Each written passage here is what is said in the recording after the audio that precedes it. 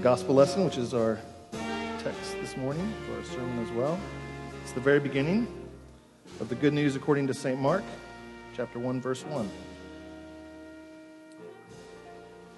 The beginning of the gospel of Jesus Christ, the Son of God. As is written in Isaiah the prophet, "Behold, I send my messenger before your face, who will prepare your way. The voice of one crying in the wilderness, prepare the way of the Lord, make his paths straight." John appeared, baptizing in the wilderness and proclaiming a baptism of repentance for the forgiveness of sins. And all the country of Judea and all Jerusalem were going out to him and were being baptized by him in the river Jordan, confessing their sins. Now John was clothed with camel's hair and wore a leather belt around his waist and ate locusts and wild honey, and he preached, saying, "After me comes he who is mightier than I, the strap of whose sandals I am not worthy to stoop down and untie. I have baptized you with water, but he will baptize you with the Holy Spirit." And in those days, Jesus came from Nazareth of Galilee and was baptized by John in the Jordan. And when he came up out of the water, immediately he saw the heavens being torn open and the Spirit descending on him like a dove. And a voice came from heaven, "You are my beloved Son. With you I am well pleased." And this is the gospel of our Lord. Praise be to you, O Christ. Let's pray together. Heavenly Father, just as in what seemed like ordinary circumstances so many years ago we just read about in a river with people dirty and dusty going out to be washed, you opened the heavens and you spoke a fresh word by your Spirit to the people gathered there. Would you open the heavens this morning? Would you come and speak to us by your Spirit? Would you give us a fresh message for this new year and for our life, for this day and for all to come? We pray in Christ's name. Amen. And if you were here, you may have heard, I think Brian mentioned in my absence that I was able to go out of town and take my family, my immediate family, 6 of us, to see my extended family in Washington State. They live by the Puget Sound, right on the edge of what's known as the Olympic Peninsula, if you're familiar with it. It's one of the largest national parks in the country. It's in the middle. There's no roads going through it. There's actually no air traffic. They've actually gone there and done studies. It is one of the quietest places on the planet, actually. Like the decibel levels regularly. It's just, there's no industrial noise, just the noise of animals and nature. We were able to spend a couple days out in the Olympic Peninsula, actually, and that was nice with my brother and his wife, and my wife and our kids. And then the rest of the time, we were still in a quiet, cute little suburb called Gig Harbor, and I would spend the mornings staring out past evergreens, a little piece of the Puget Sound, the water out there, and it was lovely. I just love that quiet so much after what has been such a busy year last year. And all the voices that are in my own head and all the voices that are around us, and often ones that make you feel bad and put you down, but also just the noises at the end of the year of, oh, we got to get everything done, there's so much to do, and all the last minutes of transferring the ownership of this building and purchasing and all this stuff, and all the praise that people gave me. I'm not even used to a lot of praise as a pastor. Everyone's just like, you did it, this is finally, it's so great to have a home, and all this excitement, and it was really important just to practice silence and to take a few moments to reflect. And see, silence, you probably know, is not really the absence of sound. The practice of silence for us is actually just the turning down the volume of our ordinary sounds, of the voices that we spend our time listening to and being energized by. It's turning down the volume of those things in order to create the conditions where you are open and available to hear new and often more subtle sounds, like wind, the whoosh underneath water, whispers, cooing. And we need this because our minds and the world is so noisy. You hear every week warn you about turning down the volume on these man-made noises that are profit-driven and come to you mainly through the news and social media ecosystems. Voices mostly of fear and finger-pointing. And then there's all these other voices that you walk around and hear all the time. These voices that may go something like one of these for you. What is wrong with you? Why do you always do that? Are you ever going to learn? I'm just really, really disappointed in you, that's all. Whoa, it looks like someone really laid into the holiday treats. Leave some cookies for Santa. You can be such a jerk. You're so controlling. You think you're so special. You're a hypocrite, a poser, a fraud, a wannabe, a loser. You're too black. You're too white. You're too short. You're too wide. You're not from here. You don't belong here. Or maybe it's your own voice. I'm so stupid. I don't think I'm cut out for this. I'll never change.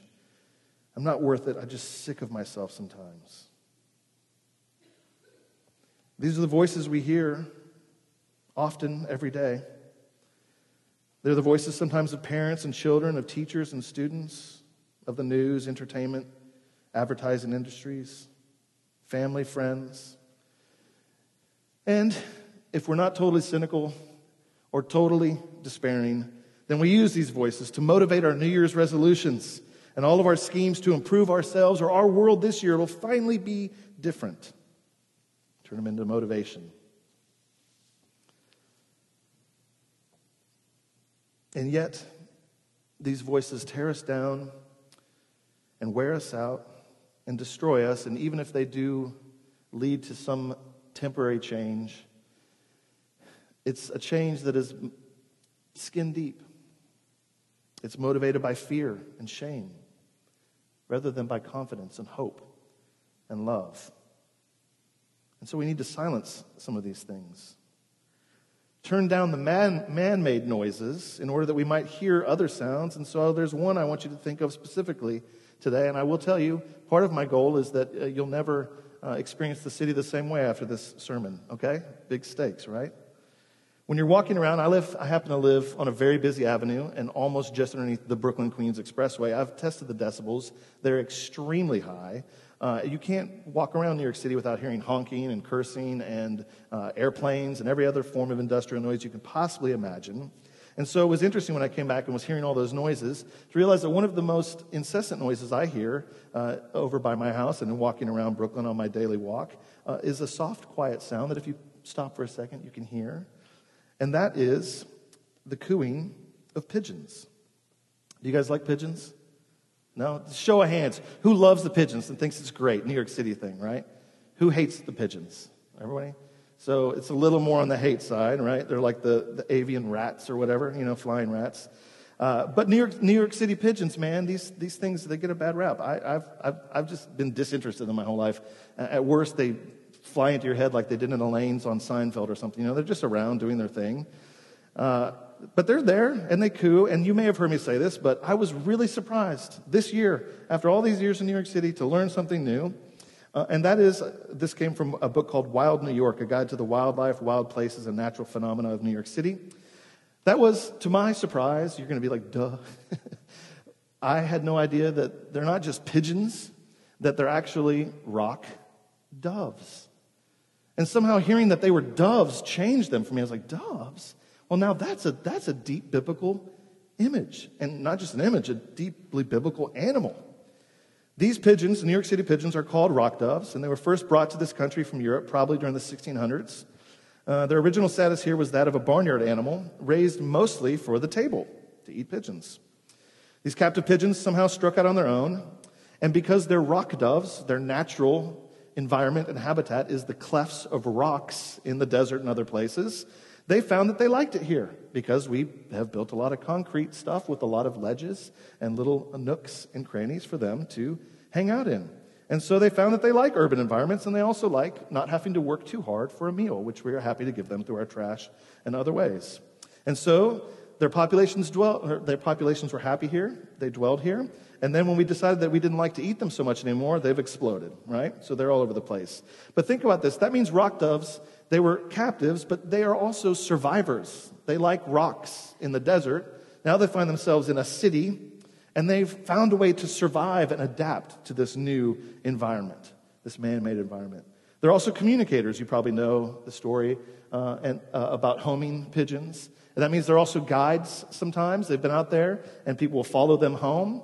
They'll follow the message home. And so they've communicated. We've used them to communicate with one another, to be guides. We see them as survivors. And also they, of course, in some ways, at least biblically, are makers of peace, peacemakers. Let me walk you through for a second this picture of the dove, this sign and symbol. And I want you to hear what it communicates to us.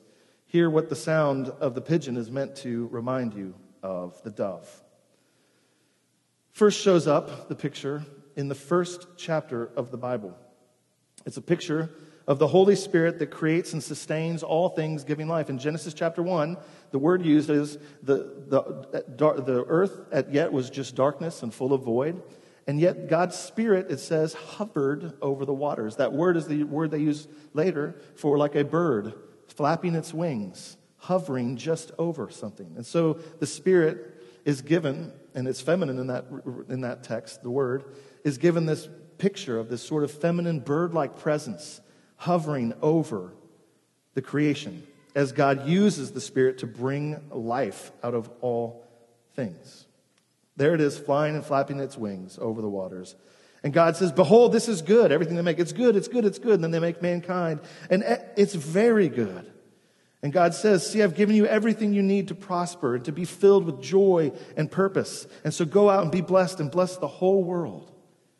This was where the dove first showed up, or at least this picture of the Spirit as a bird.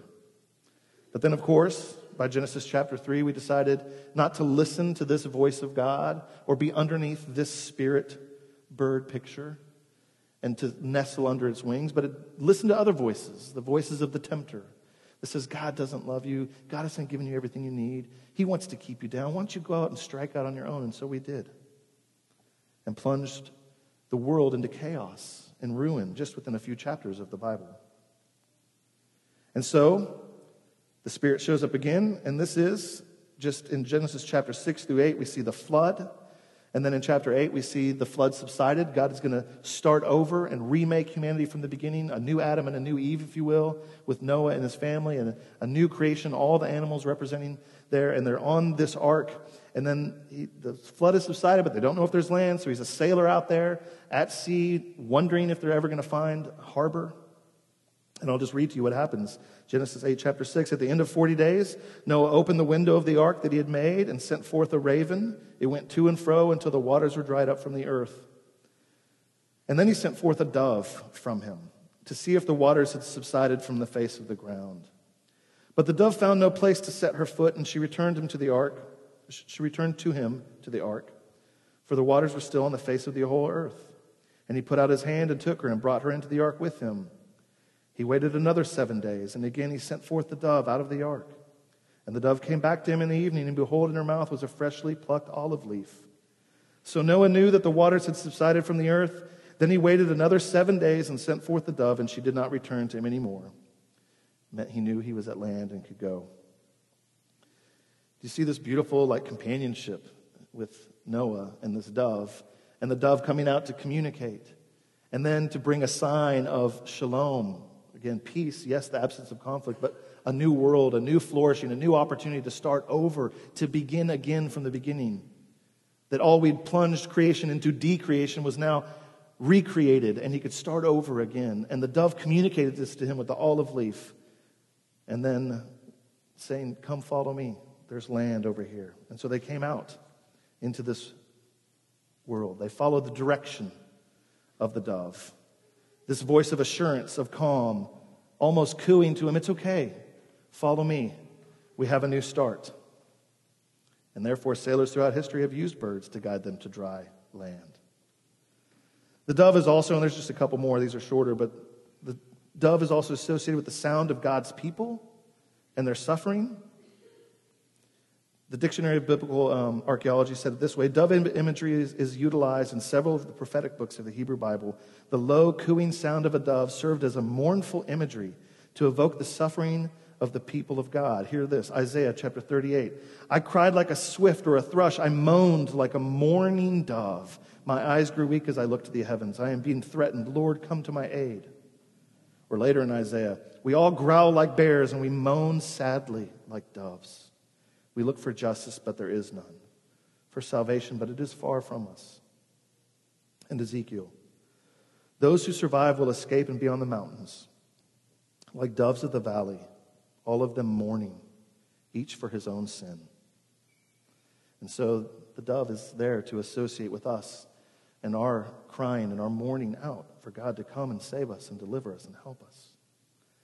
It's, of course, also associated with what we call atonement. That's an English word that was invented to describe some of the words in the Bible. It means at one-ment, the things that are done in the sacrificial system and then in Jesus to make us, when we're not at one with God, when we've wandered away and we're separated from him, to be made again at one with him, atonement, at one-ment.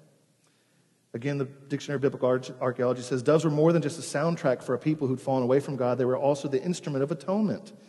And we can go into this, but you see that they are a means by which people bring a sacrifice, especially the poor, those who can't afford the unblemished, beautiful lamb. They would bring these little doves and offer them to God. That's what Jesus' parents offered when they went to the temple as poor people.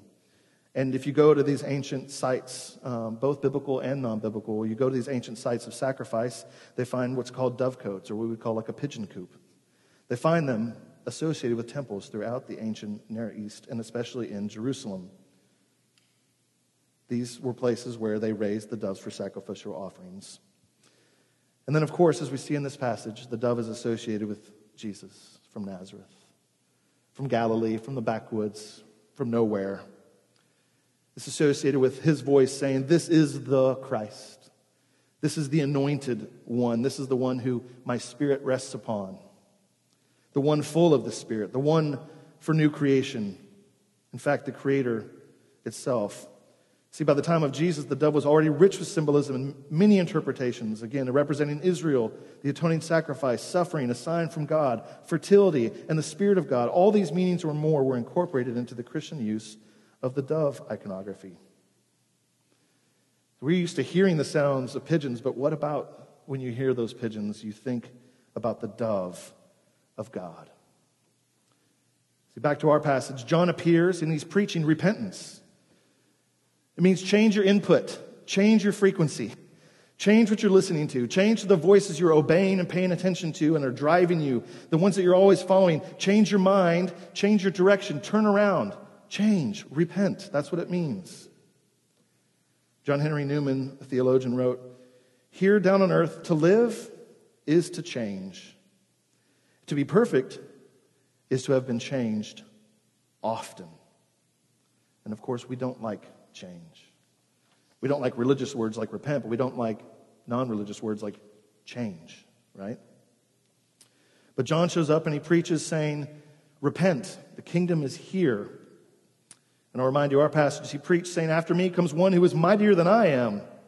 I baptize you with water, but he will baptize you with the Holy Spirit."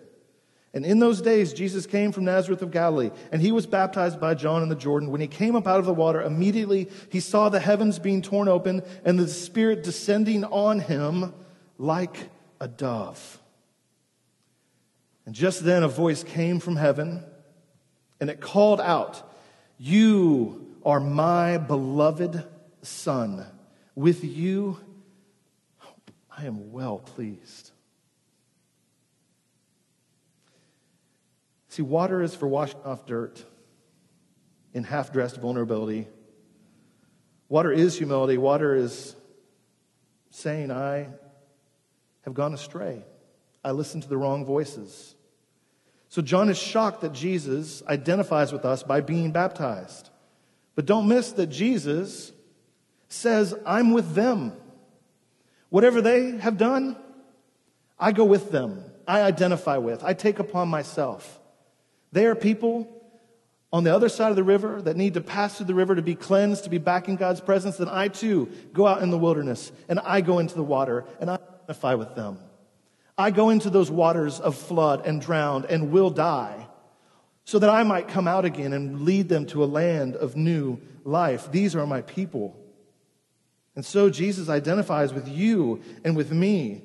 Their poverty, mine. Their distance from you, mine. Their finitude, mine. Their dirtiness, mine.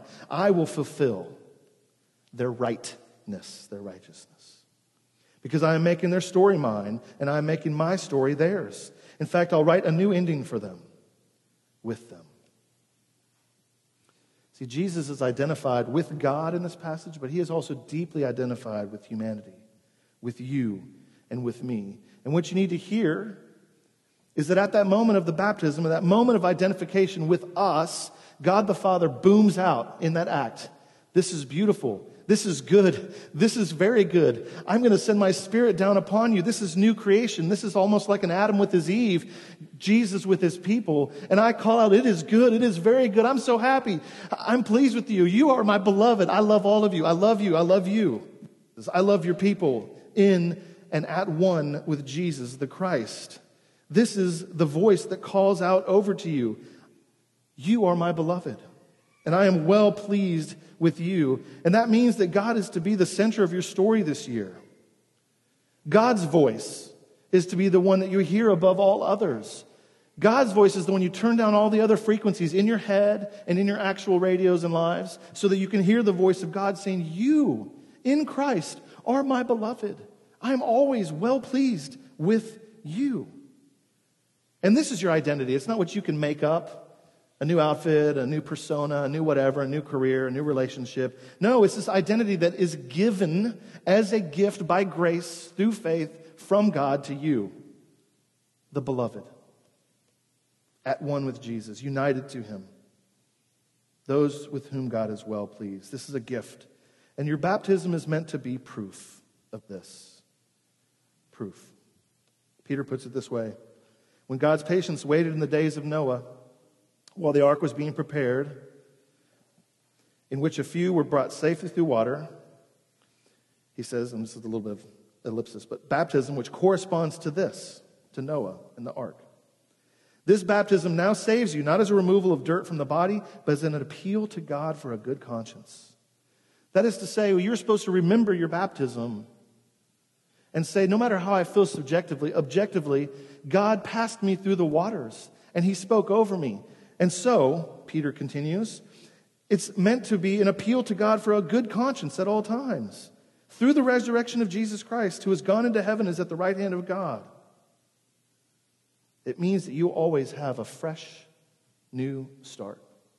Every minute.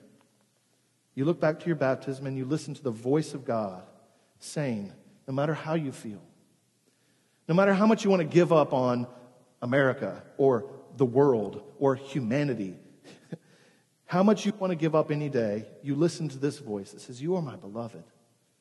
With you I am well pleased, and I am recreating all things. We have a fresh start in and through Jesus. This should give your life a kingdom purpose, a hope that you are always, no matter how much you drift, going to be put back on the path towards shalom in this new heavens and new earth. This place is going to be remade. We should have hope for it, and that should give you purpose, not just for a New Year's resolution, but that this year you will, through change, be made more and more like Christ, more right, more perfect.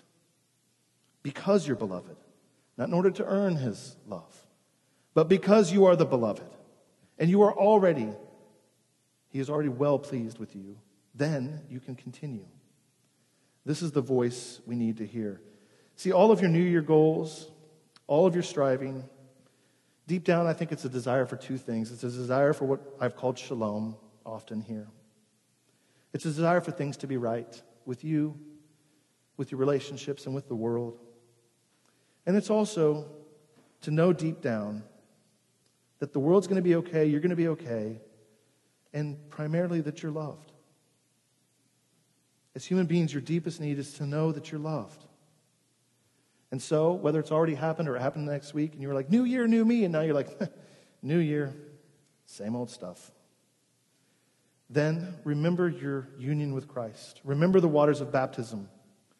Refresh and rewatch over and over again this image, this voice, this eternal new start, and this new world available to you through God. This voice that will speak through the Bible and sometimes through nature and through others in this church, through your own spirit and through the Spirit, speaking, you are the beloved. Believe again today that Christ died. He left a garden to go into a city where he was murdered and tortured. He was buried in a cleft rock, the same kind of place a dove likes to dwell.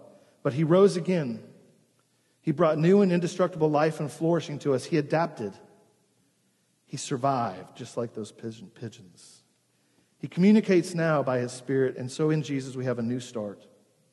We have creation and continuous recreation. We have peace and provision. We have an advocate and a guide and a messenger.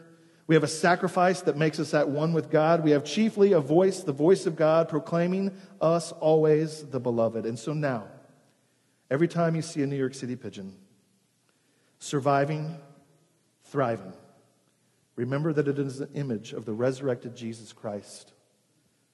It is an image of you in Christ.